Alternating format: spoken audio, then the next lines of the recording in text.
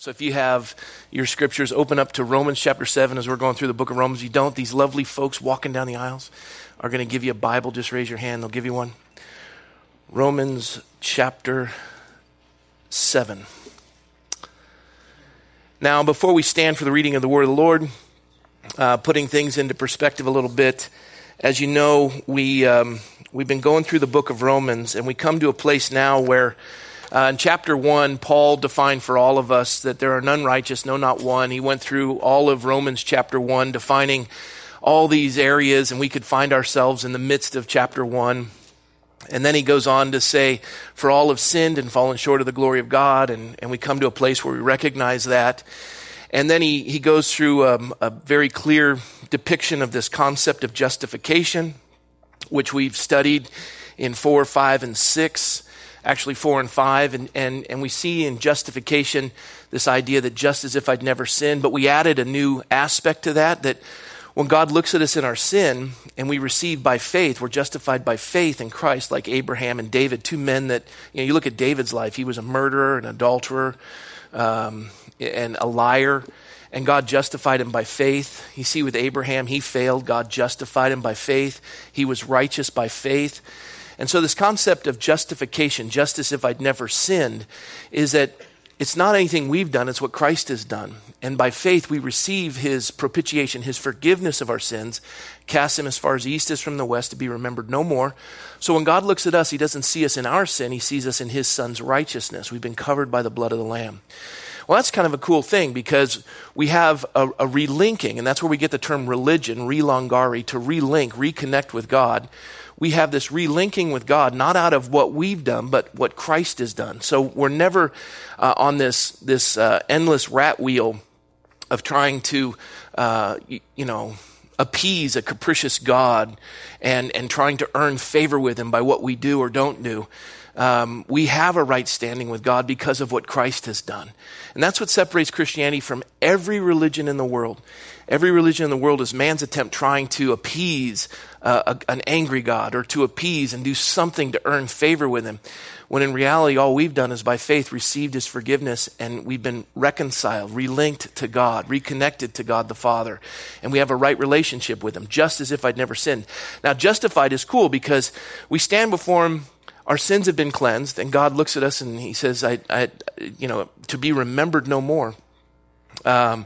It's like the idea of the preacher that had a deep-seated secret of something he had done while he was in seminary, and burdened by this deep sin that he had never confessed. And a woman came up to him and said, I have the gift of prophecy, and God has told me that there's something hidden in your life. And his heart started to pound. Oh, goodness. Please don't reveal this. But he said, what is it? And she said, well, the Lord has called me to ask him about that. And he said, well, then I'll know if you have this gift of prophecy, if you can tell me what it is. And so the next week comes and he's laying awake, scared to death. And the woman approaches him and he's burdened by it.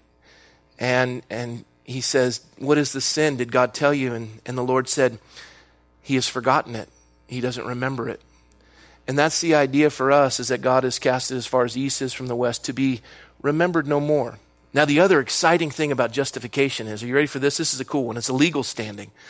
That not only does he not remember it, but everything you've done, this is crazy. Stay with me. Everything you've done is right. How about that? So I've shared with you stories about my life and my failure, and I've got plenty of those. I could preach another 20 years and still not even reach the depths of those. But as I share those with you, it touches your life because you see the illustration. And it's not pleasant for me to revisit those, but they belong to God. And as I share those, he's made them in such a way that he's used them together for good. And he's made them right. So that you see the illustration and what God has done, and it touches your life. And when you share the same things about your life with others, God uses them together for good. You're in right standing with God. He takes your past, as it says in Psalm 23, goodness and mercy will follow you all the days of your life. It's the coachman of life that you say, God, but what about? And you turn behind you to talk about all the things, your failures. You turn around and you see goodness and mercy, these coachmen behind you, just sweeping up the mess, just sweeping it up.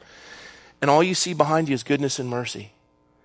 You think, God, how did you do that? How did you take all my failures and all my trials and all my miseries and use them together for good? And he just said, I know the beginning from the end and all points in between. I have this ability to use what Satan intended for evil and use it together for good. That only God can do that. So we have a right standing with him.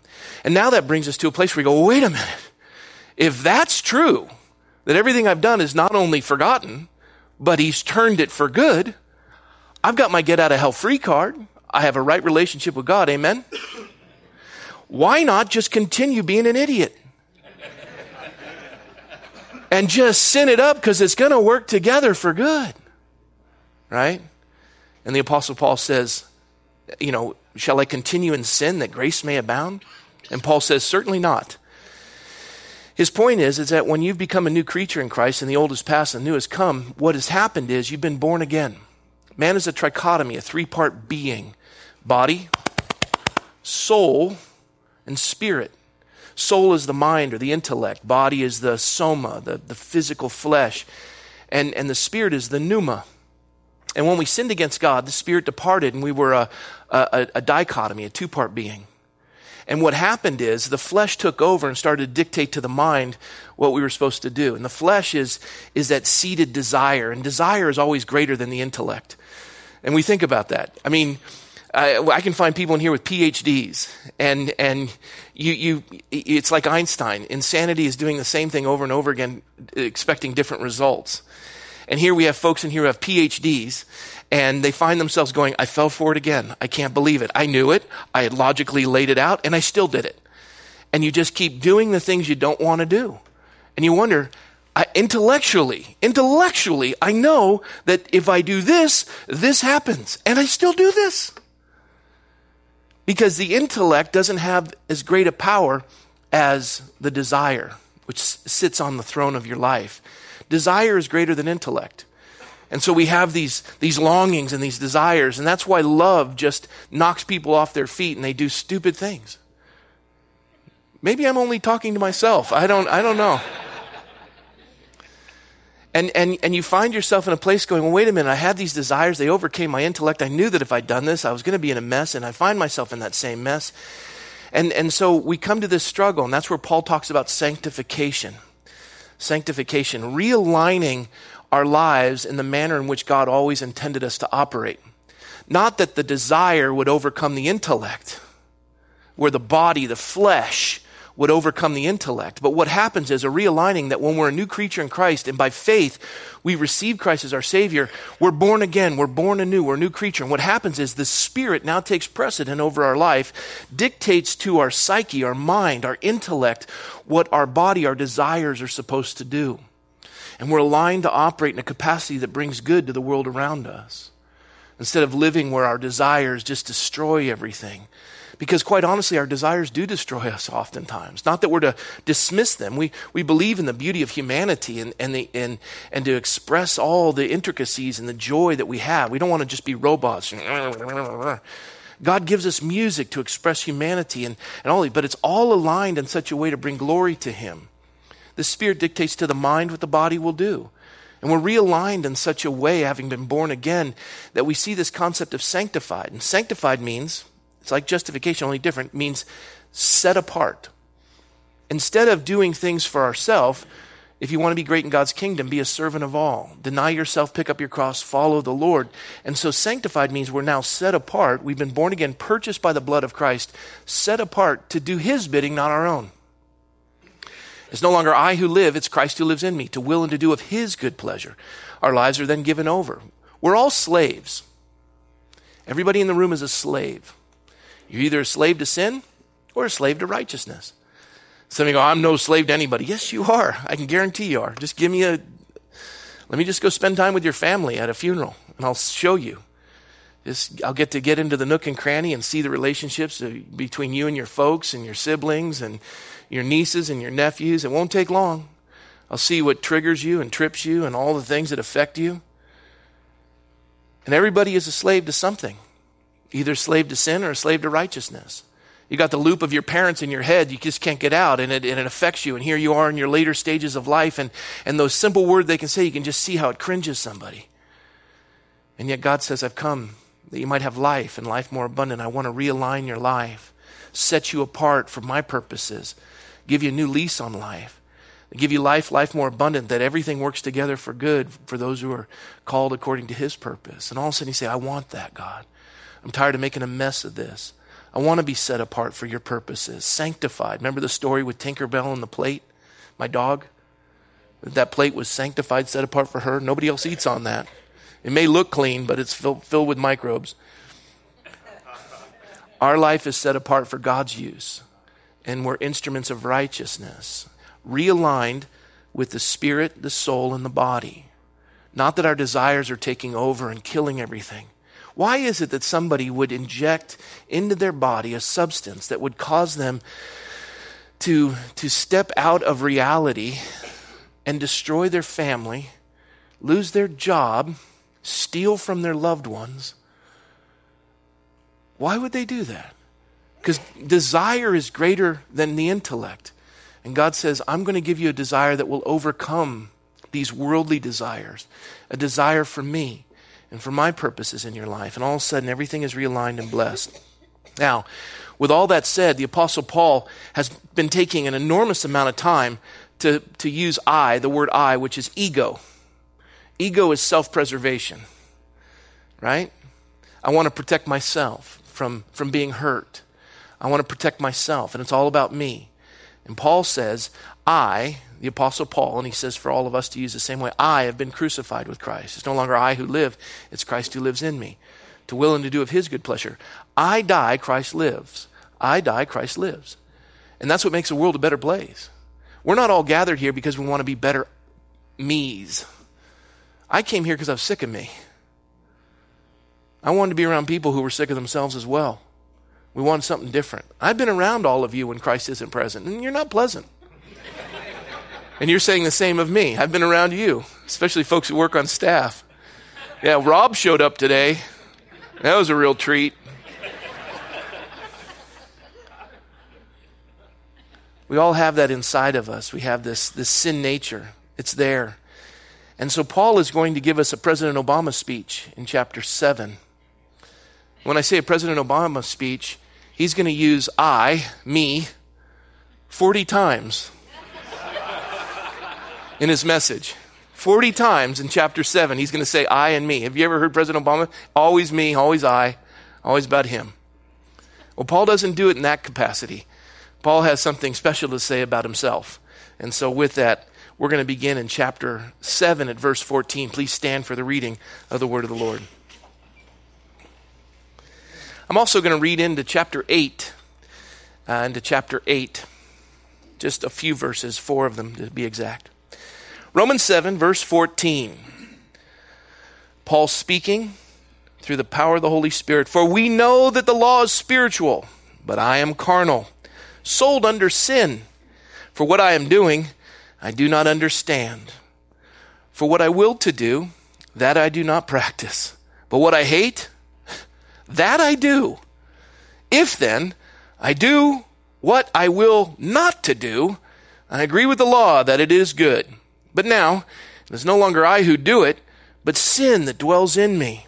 For I know that in me, that is, in my flesh, nothing good dwells. For to will is present with me, but how to perform what is good, I do not find. For the good that I will to do, I do not do. But the evil I will not to do, that I practice. I don't just do it, I practice it. I've perfected it. I'm really good at it. Okay, good. Verse 20. Now if I do what I will not to do, it is no longer I who do it, but sin that dwells in me. What Paul is saying is there's two people here. A person that I don't want to be anymore, and the one that I am. And this betrayer, he's with me, and I want to get rid of him. So let's see what he says. Verse 21. I find then a law, that evil is present with me, the one who wills to do good. For I delight in the law of God according to the inward man, but I see another law in my members, warring against the law of my mind, and bringing me into captivity to the law of sin which is in my members. Oh, wretched man that I am! Who will deliver me from this body of death? I thank God through Jesus Christ our Lord! Exclamation point. So then, with the mind, I myself serve the law of God, but with the flesh, the law of sin. There is therefore now no condemnation to those who are in Christ Jesus. Everyone stop and look at me. Don't look at the text, because the text screws it up. There's a period after that. And look at me while I'm reading this. There is therefore now no condemnation for those who are in Christ Jesus. Just meditate on that.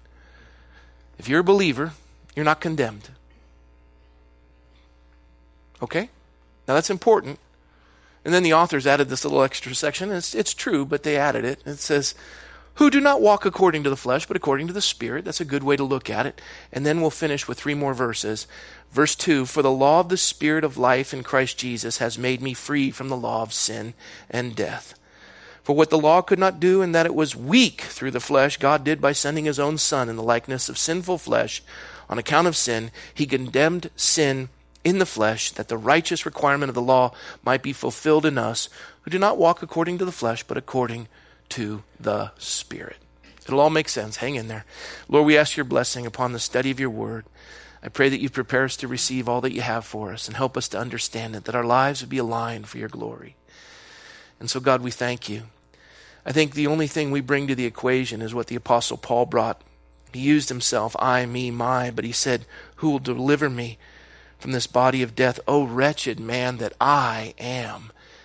Lord, for all of us, we need to come to that place. In me, that is, in my flesh, dwells no good thing. Help us, Lord, to understand this. According to your riches in Christ, we pray in Jesus' name. Amen. Have a seat.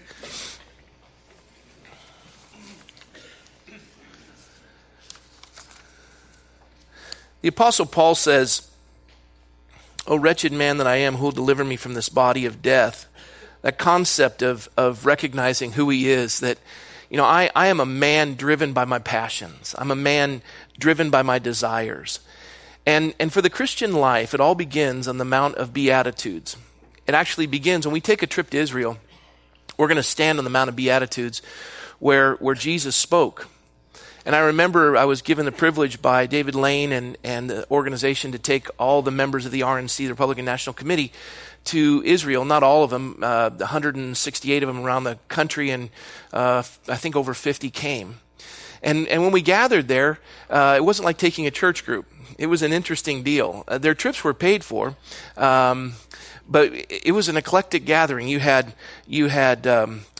Protestants, Catholics, Jews, both Reform, Conservative, and Orthodox. You had atheists and agnostics, homosexuals, Mormons, I think Muslims, and they were all gathered there. And they'd taken a free trip to Israel, and so this is the first teaching, and so we gather at the Mount of Beatitudes, and it was almost like, okay, we got our free trip, and here comes the timeshare pitch. Serious. And I'm there, and they're all looking at me like, you know, and everyone's playing with their phone, and, you know, what do you got for us, monkey boy? And I had prayed over this because it was burdensome, and how do you reach an eclectic crowd like that, like the bar scene out of Star Wars? How do you do that? And I began out of a Stephen Mansfield book of the final words of Abraham Lincoln before he died. And he had leaned into his wife, Mary Lincoln, as John Wilkes Booth was putting the Derringer to the back of his head. And there they were in Ford's Theater watching My American Cousin. And he was holding her hand, and he leaned in, and he said, my dear, when this is all over and this settles, I so want to walk with you in the footsteps of our Savior in the streets of Jerusalem. Bang. He got a bullet to the back of his head. 650,000 people died on a field of battle, but the scourge of slavery was lifted from the warp and the woof of the fabric of our country. And I looked at all these folks of a party that has lost its bearing and its direction. And I said, you know, it was 19 people in a congregational church in Ripon, Wisconsin that gathered to start this party. And it was a prayer meeting.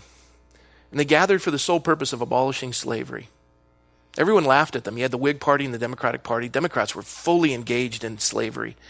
Actually, our founding fathers had already calculated that it would be removed from our country, but it was Calhoun and Jackson that had brought slavery back in. And I said, and they were tired of it. So these abolitionists gathered together in a church in Ripon, Wisconsin in a prayer meeting. And you can do your own history. I mean, we have revisionist history, but just look at the original documents. Every seceding document of the southern states was all about slavery. They said it was about states' rights. That's a lie. It was about slavery. And these people were sick of it. They were sick of the Supreme Court saying it was legal. They were tired of it. And so they gathered, and everyone laughed at them. And that was in 1854. By 1860, they had an influx in the House and the Senate. And they got a president elected by the name of Abraham Lincoln. Everyone laughed at Abraham Lincoln. He was the most reviled president. He didn't even think he'd win a second term. He was so convinced he wouldn't win a second term that he was going to lose to McClellan, a Democrat, that was going to seal the line, the Mason-Dixon line, and anyone south of the Mason-Dixon line would remain, that was black, would remain slave, and anyone who was north would remain free. And Lincoln knew that he was going to lose re-election. And so he called Frederick Douglass into the White House, the first black man invited into the White House who wasn't in as a servant or a slave, but was invited in as a human being seeking counsel for the president. And he said to Frederick Douglass after a long conversation, he said, could you get everyone you know to go south of the Mason-Dixon line and get every black man and woman north? Because when McClellan wins, he's going to seal the border. And Douglass said at that point, I realized he saw me as a man. And of course, Sherman gets down to Atlanta, splits the South. The war takes on a new dynamic, and Lincoln wins re-election. The war is ended. He's spending time at Ford's Theater, and all of a sudden a bullet to the back of his head. He had been actually raised in the backwoods of Kentucky and Illinois. And his mother was the only Bible teacher in his family. His father was a legalistic Baptist that was just nauseating, and he hated his father, never spoke of him. His first mother died of milk disease, and his second mother died as well. But they had both instilled in him a love for the Lord. But when he got into a stage in his early adult life as an attorney with a man by the name of William Herndon, he strayed away from the Lord and became an atheist and a militant atheist. And he would write books and the like. And it wasn't until he got into office that he came to know Christ.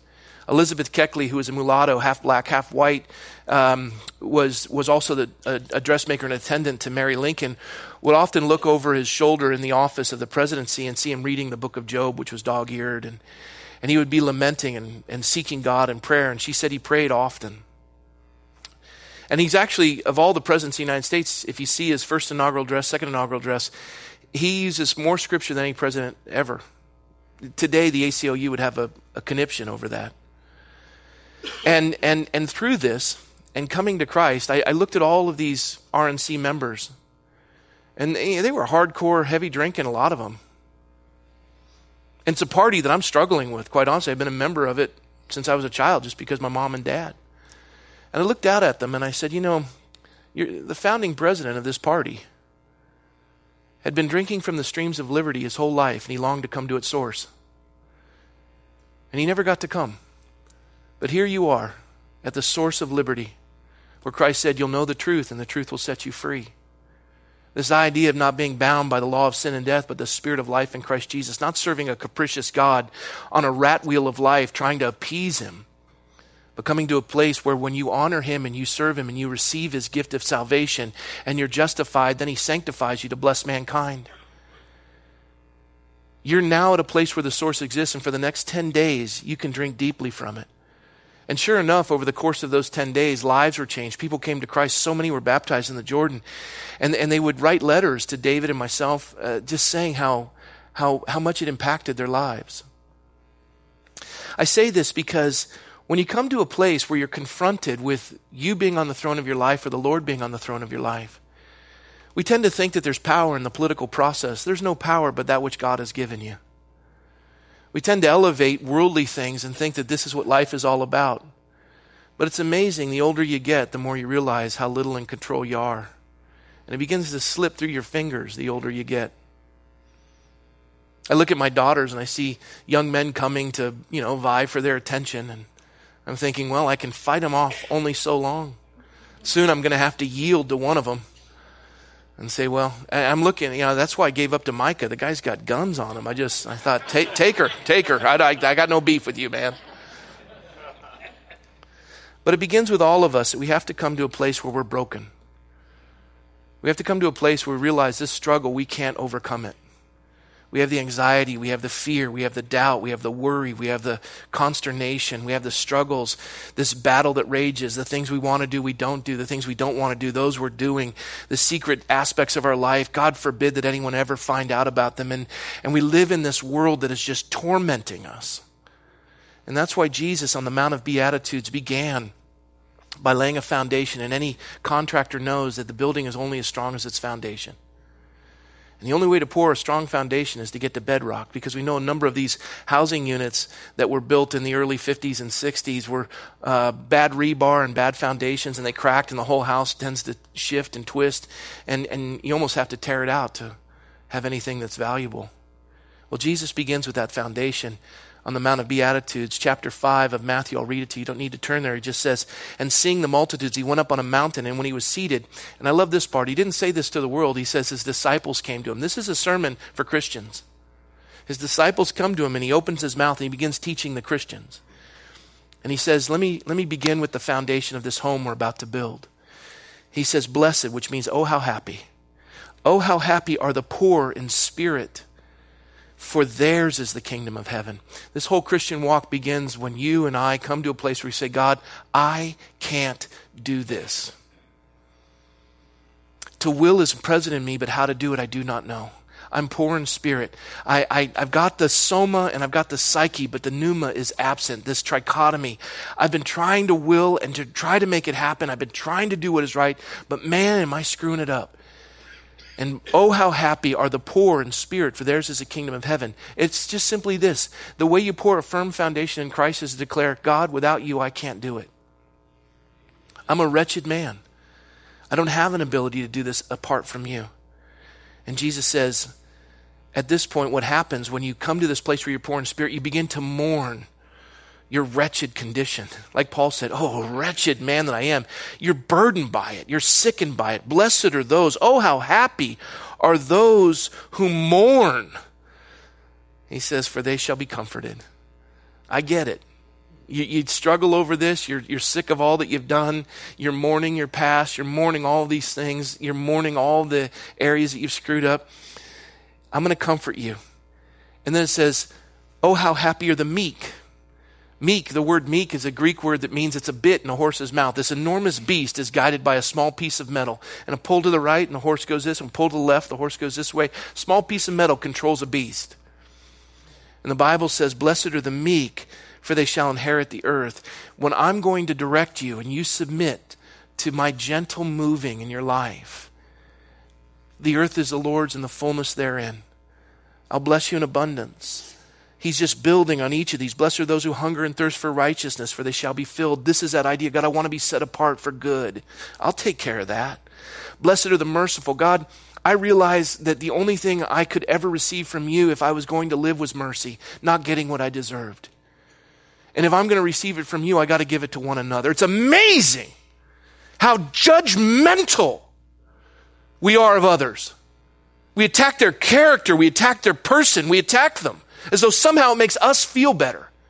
Do you realize the only thing that you have from God is that you were given mercy? You're not getting what you deserve. And then you stand in judgment of others. The Bible says, blessed are the merciful, for they shall receive mercy. To the level you judge, you will be judged. You want to be critical? Be careful. You're going to be in a lot of trouble. And it creates this humbleness. And that's why it says, blessed are the pure in heart, for they shall see God. There's a tenderness about you.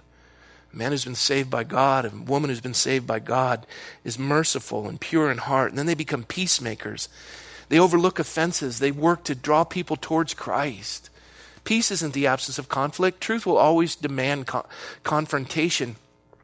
But it doesn't have to be visceral and divisive. The idea is the presence of Christ in the midst of it. And you're in complete control when you're doing good. Even Christ on the cross, though the nails held him to the cross, the truth is the nails didn't hold him. You think nails can hold God? It was his willingness to die for you. He sacrificed himself. He was a lamb silent to the slaughter. He could have commanded legions of angels to wipe us out. It was his love. Love commands that we step into the fray, that we endure all the pain and the suffering. It says, blessed are those who are persecuted for righteousness' sake, for theirs is the kingdom of heaven. Blessed are you when they revile and persecute you and say all kinds of evil falsely for my sake. Rejoice and be exceedingly glad, for great is your reward in heaven. You may not even get anything nice on this earth. You're just going to get people dumping on you and saying awful things about you, but you keep doing it because it's the right thing to do. And so Paul lays this out. And as Jesus lays out this foundation, Paul elaborates on it in Romans 7. And he does it in the sense where all of us, and I like this because this is an Obama speech through and through. He's honest enough to recognize within himself a tendency to get caught in the stranglehold of sin. You know, we think of the great apostle Paul, that he just floated everywhere. And he was above all that. I mean, he's an apostle. The holy apostle Paul. He was a wretch. He said it himself. And in the passage, for we know. He's including himself. For any of those of you who think that somehow in this Christian walk, we are going to overcome sin and walk in purity for the remainder, that is a lie. You're getting people on that rat wheel again. And it's never going to happen. Sin may be the exception and not the rule, but there will always be sin. There will always be sin. The room will always be filled with sinners and people struggling.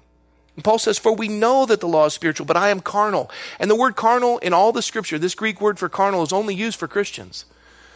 It means I have a flesh nature. I've got this idea that I'm sold under sin.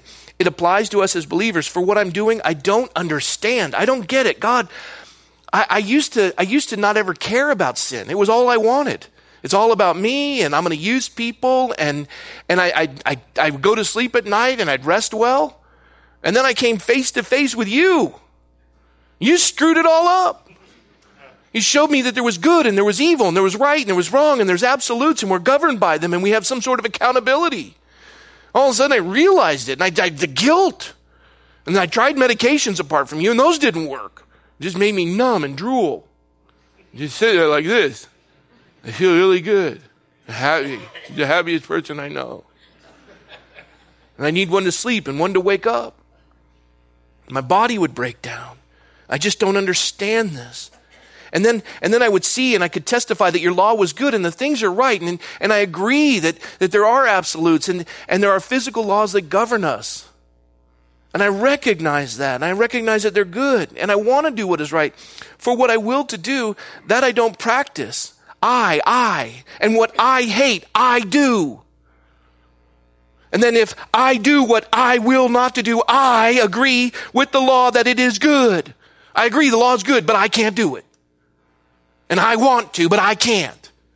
And I even enter into the political process with I wanting to do the right thing, and then I end up and I'm listening to people in Congress and Senate where they just surround them with all kinds of temptations and all these opportunities, and the things that they entered in with the purpose of wanting to do good, they don't. And that's why the Bible says pray for those in positions of authority. We have one thing with the Oakmont Senior Center. I've gotten more letters than the Pope has appointments in relation to this. And everybody's got an opinion. And they're angry. And you're the butt of their jokes, and you're the butt of their conversations. They have roast Rob every. And if you don't, side on their half or whatever, they just go nuts. And the Bible says, instead of whining and complaining, why don't you pray for them? Ask God to give them wisdom. I labor over this. It's easy for anyone to make an assessment, but do you realize the burden that you put somebody in to make a decision? And Michelle loves it that she's married to me. Oh, why don't you do that? Well, why do I have to do it? Because you're the husband. And she likes that she can defer to me for those decisions. And I make it. She goes, I don't know if that was it. Well, you asked me. You back off now, okay? Because I made it. All head full.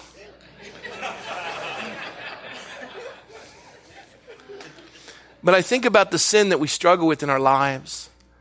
And it's such a grip on us. It becomes so tight. And let's just stop for a minute. I agree that the law is good. For that I will to do, I don't practice. Now let's take an honest assessment. Quietly, in our own mind. Nobody blurt out. Much like that preacher from seminary that had the deep secret.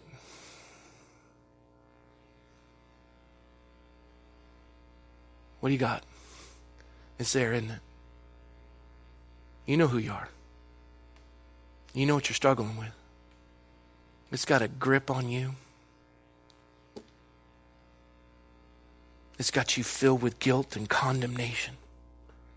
You hear that voice over and over again, whether it's your parents or your classmates or the kids that used to pick on you or your siblings.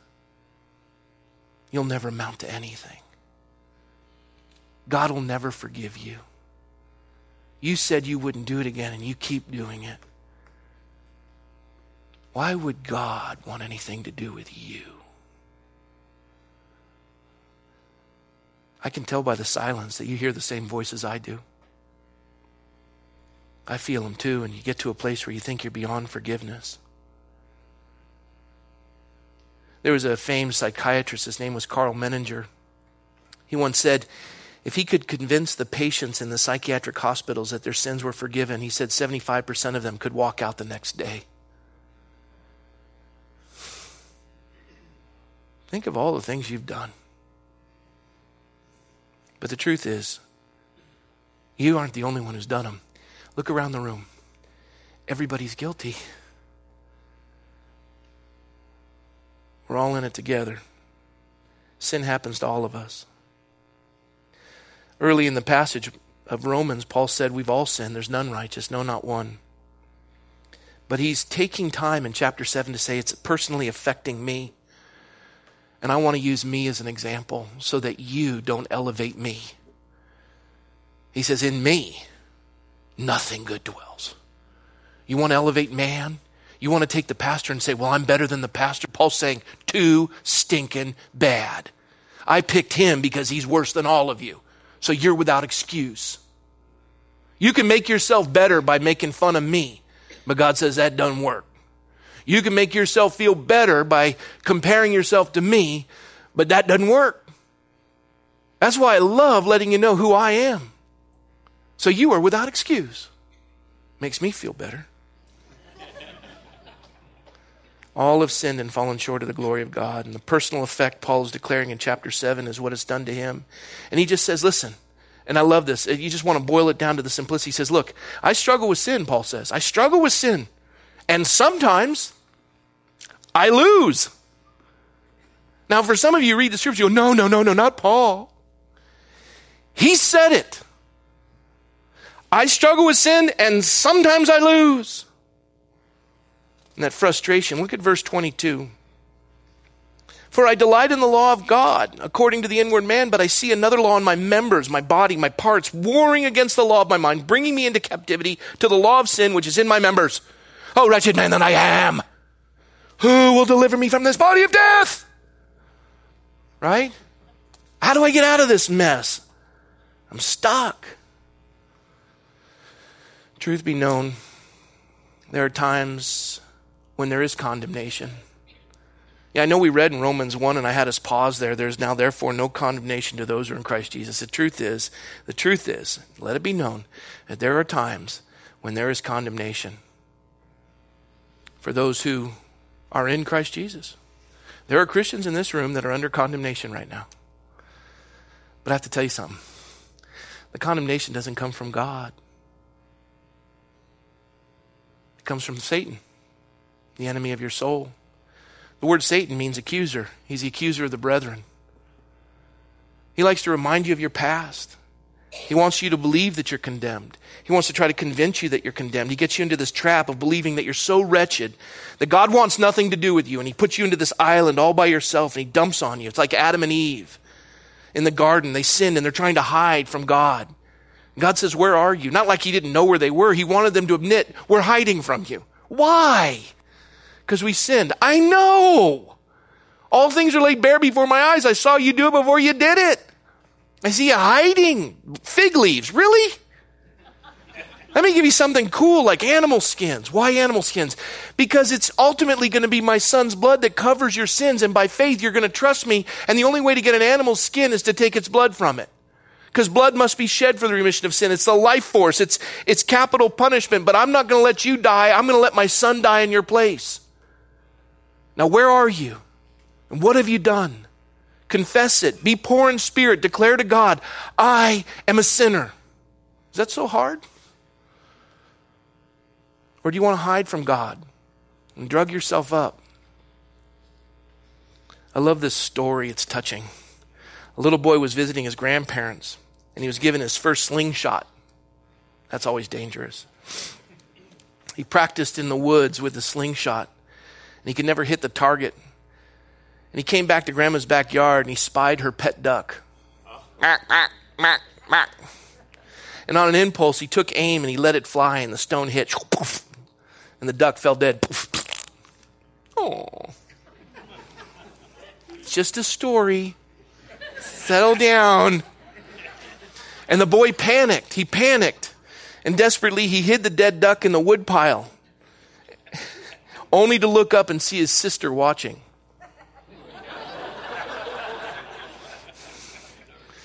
Sally had seen it all, but she said nothing. Just, isn't that pleasant?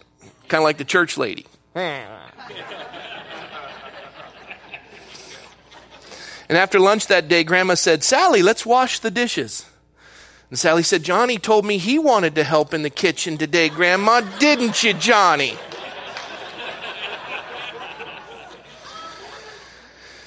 And she whispered to her brother, remember the duck.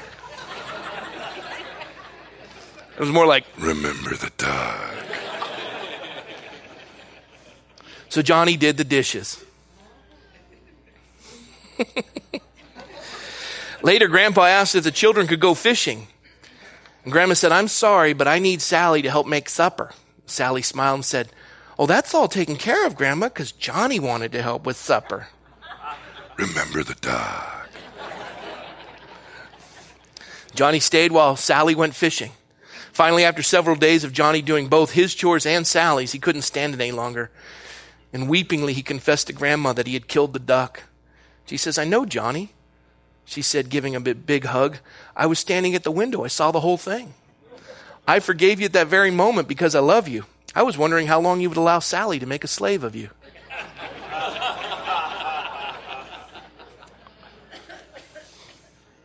Sin enslaves us.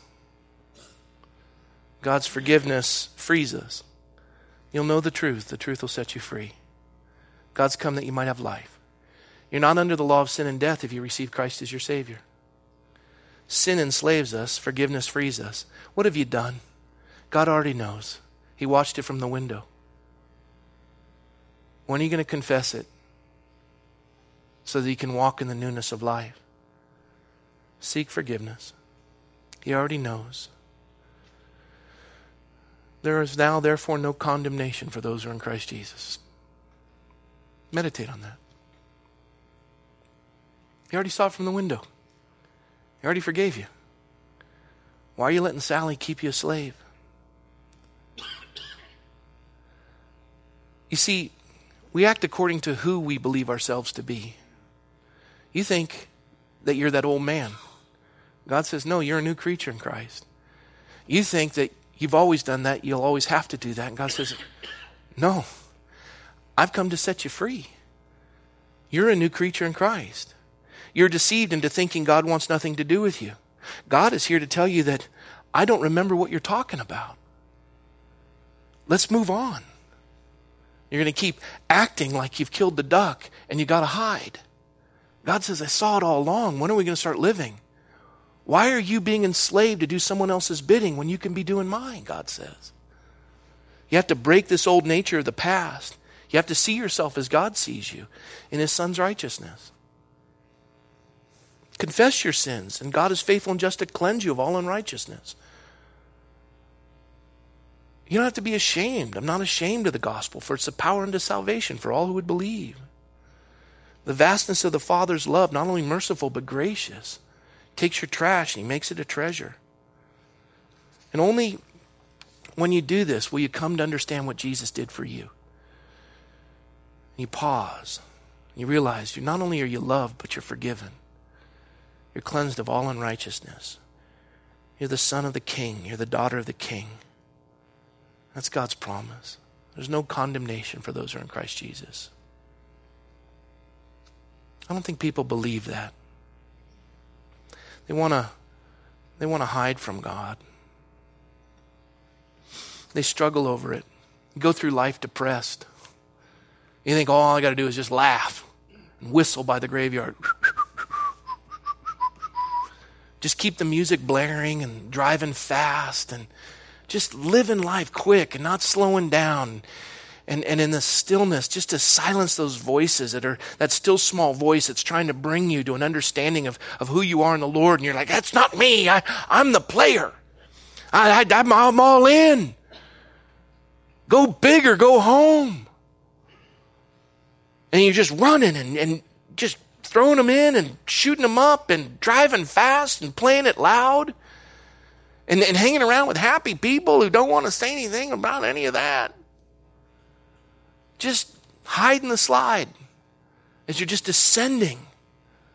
No, but you're laughing. Let's go watch comedians. And what a tragedy, a country when the politicians become the comedians and the comedians become the politicians. We just want to laugh. The story of the man who was a nervous wreck and he went to a London doctor. He said, "Doctor, I'm a nervous wreck." And the doctor said, "You need to laugh more." He says, "Go down and hear Grimaldi, the famous clown. He's the rage of all of London. All London is holding its sides, laughing at him." And the visitor straightened out and said to the doctor, he said, "Doctor, I am Grimaldi." You know, why do all of our comedians die? Farley, Belushi, the funny fat guy. We just drain them because we want somebody to take our burden. We kill them. I quote Tommy Lasorda, although he endorsed my opponent. I like him. I like what he says here. You know him to be the former Los Angeles Dodgers manager. He described his battle with bad habits, right? He said, "I took a pack of cigarettes from my pocket one day and I stared at it and said, 'Who's stronger, you or me?' And the answer was me. And I stopped smoking. And then I took the vodka martini and said to it, 'Who's stronger, you or me?' And again, the answer was me. And I quit drinking. And then I went on a diet and I looked at a big plate of linguine and clam sauce and said, 'Who's stronger, you or me?'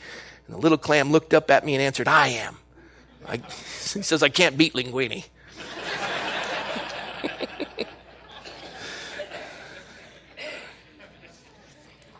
There's some things you'll never have victory over apart from the Lord. You think you do, but you just, it's like you go to an AA meeting and they've overcome alcohol, but they're just out smoking like chimneys out there, just keeping it going,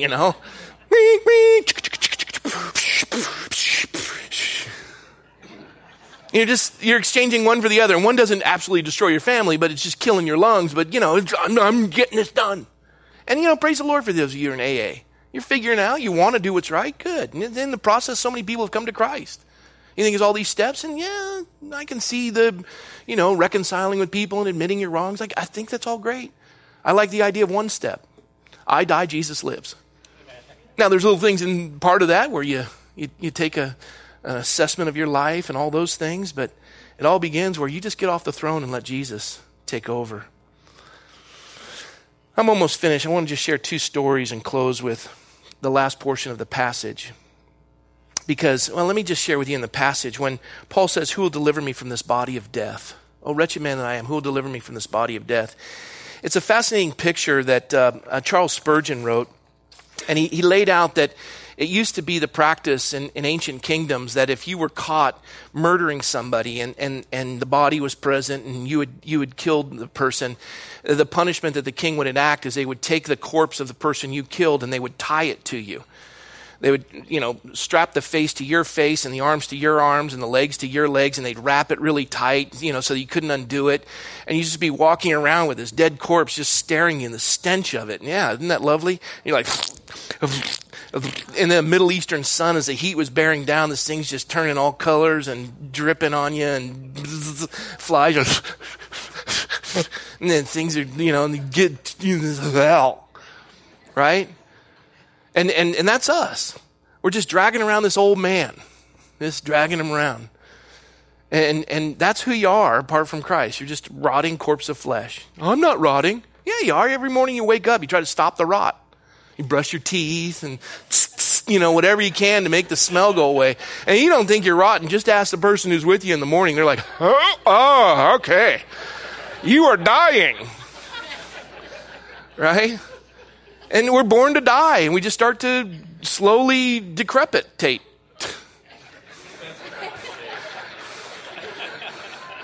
And you're just dragging around this fleshly body, just bleh. And people come up and you want to greet them, and you don't want them to. You're like, hi, how are you? You want to get that profile, and so you're even practicing your profile in the mirror. This side's too wrinkly, so you're just trying to make it nicer. You're practicing the smile, putting the portion of your face that's not is rotten, and that's us. And we're dragging around this, and Paul knew what he was saying when he said, who will deliver me from this body of death? How do I get this mess off me? He says, I thank God through Jesus Christ our Lord. So then with my mind I serve the law of God, but with my flesh the law of sin. I just want this flesh off me. I just with my mind and my heart and my soul, I want to dictate to my body what it's supposed to do. And he says, but the guilt always brings me back to being tied to this guy. I'm always reminded that this is what I did. I killed this man. And Satan put you right back in that rat wheel. And that's why Paul says in Romans 8:1, as he breaks through as Paul said in all of Romans 7, I, me, and he's just showing who he is. And he says, who will deliver me from this body of death? And then Romans 8:1, he just jumps through and he just says, there is no condemnation for those who are in Christ Jesus. The Lord comes in, just cuts off this flesh and just, you're like, oh God, I can't wait to take a bath. And if we confess our sins, he's faithful and just to cleanse us of all unrighteousness. You get the maggots off you and everything else. You're like, oh, this is so much better. And it is. And every time you fail and that body gets back on, confess it. He cuts it off. Keep walking. Last story, I said 2, but I'm out of time. I'll let you meditate on this. You guys remember General Jonathan Wainwright? He was the one who was imprisoned by the Japanese. And MacArthur went off and he said, I shall return. And he went off on the boat and left General Wainwright to take care of all the Philippine soldiers. He goes on the Bataan death march and he's the one who's pummeled. And MacArthur lands and puts his foot on and takes a picture with his pipe and his sunglasses. And then you see Wainwright and he's just emaciated. And they had beaten the daylights out of Wainwright. He was a prisoner in a Manchurian concentration camp and he was cruelly treated. And Wainwright had become broken and crushed, and he was starving. And finally, the Japanese surrendered, and the war ended, and the Japanese army colonel was sent to the camp where Wainwright was to announce personally to the general that Japan had been defeated and that he was free and in command. And after Wainwright heard the news, he goes back to his barracks, and the news hadn't gone through all the barracks, but he goes back to his barracks into his quarters, and he was confronted by some of the Japanese guards who began to mistreat him as they had done in the past, and Wainwright stopped. And with the news of the Allied victory fresh in his mind, he declared his authority. He said, I am in command here. These are my orders. And at that moment, he said, back down. And the Japanese backed down. And the author that does this in a book, his name was F.J. Hagel, he said, have you been informed of the victory of your Savior in the greatest conflict of the ages? Then rise up and assert your rights. Never again go under when the enemy comes to oppress. Claim the victory in Jesus' name. We must learn to stand on resurrection ground, reckoning dead the old creature and the old creation life over which Satan has power, and living in the new creation over which Satan has no power. You're a new creature in Christ. You're walking around with this body of death, and you do that by your guilt and your condemnation. And the Lord says, I've sanctified you and set you apart. And there's no condemnation. Just cut it off. I've already forgiven that. I don't remember what you're talking about. Cut it off. Let's move on. And align with his word and his spirit to dictate to your mind what your body will do. And this is the power of what Paul's saying. The only place where you want to spend an enormous amount of time talking about yourself is revealing what a mess you are. And that's what Paul did in Romans 7. I can't do this. I have no ability. I. But God. And now there's no condemnation. I don't care. Listen, I don't care what you've done. Better than that, God doesn't care what you've done and where you've been. Even if it's today and a few moments ago, He has forgiven you. And He's cast your sin as far as the east is from the west, and you receive that by faith. And that fleshly monster that's tied to you of the guilt that you've done has been cut off. And you confess your sins, and He's faithful and just to cleanse you of all unrighteousness, and all the maggots are washed off, and all the death in the skin, and everything is washed off, and you walk in the newness of life. I remember when I was a young minister, and a woman came to me, and they'd found her brother's body. He'd hung himself in the forest up in the hills of San Jose. And they cut his body down. They gave his belongings to his sister, and they were in a bag. And she showed up at the church. She said, "This is all I have of my brother." I said, "Well, let's take a look at him." She says, "They were on his person, and his body was rotten." I said, "Well, let's take a look at him." And I pulled him out, and I'll never forget, and I'm going to be graphic here. I pulled him out, and his glasses were there. She said he wore those everywhere. She says, "I want to keep them," but the skin was stuck to the glasses. And I said, "Well, let's," and I put on some gloves. I said, "Let's take care of that, dear." And I walked in, I washed them all off, and I disinfected them. And I brought them out, and I said, "They're all clean." And she held those. They were new to her. And the stench of death was past. And only the memories of the future lay with her. And I would say to all of you, forget what is behind. Cut off that body of death. There's no condemnation. Walk in the newness of life. You recognize that every time that you step into that old fleshly life, it just gets strapped back on you. Confess it, cut it off, cleanse yourself, and move on. We're here to live, not to die. We live to Christ. We already died. It's time for Christ to live. Amen? Lord, thank you for your word. We thank you for the picture that Paul gives us so clearly. But Lord, there are still some in this room that have never come to a faith in Christ. They're walking around with this dead man strapped to them. They're trying to dress it up and cover it and make it seem as though it's fine. They walk through life with a poison viper's mouth and just judgment and anger towards others. And somehow just trying to get through life with this condemnation and misery. And they're empty inside. And they're dying. There's not enough drugs on the planet to make them feel better. Not enough alcohol. The music can't go loud enough. But in the stillness of this room, they've come face to face with this idea that there's a God who's ready to forgive and cut that man off of them so that they can walk cleansed and righteous. The Bible says if you believe in your heart and you confess with your tongue that Jesus is Lord, you will be saved. That this cleansing, this righteousness comes by faith. That you receive Christ as your Savior and say, "God, cleanse me. Forgive me." Sin enslaves us. Forgiveness frees us. God has already seen from the window what we did. It's time to let Him forgive you. If you desire to have the forgiveness of God, that it can only come through His Son Jesus and the cleansing of His Son's blood. Or you want to stand in your own merit with the stench of who you are before a holy God. God forbid. He doesn't want you to be there. He wants you to be cleansed by the blood of His Son. If you want to receive His Son by faith, as our heads are bowed and our eyes are closed, I would just ask that the act of faith would be that you'd raise your hand to receive Him. So if you want to receive the Lord as your Savior, you want to be cleansed of all unrighteousness, you don't want to be a slave to sin anymore. God saw from the window, it's just time to confess it and have Him forgive you. If you want that forgiveness, would you raise your hand right now? God bless you. God bless you. God bless you. Over here, God bless you. Praise the Lord. Lord, thank you for those who've given their life to you. They're new creatures in Christ. The old is past, the new has come. They've been cleansed of all unrighteousness. And Lord, we're so grateful for that. And so I just ask your blessing upon them now in Jesus' name. Amen.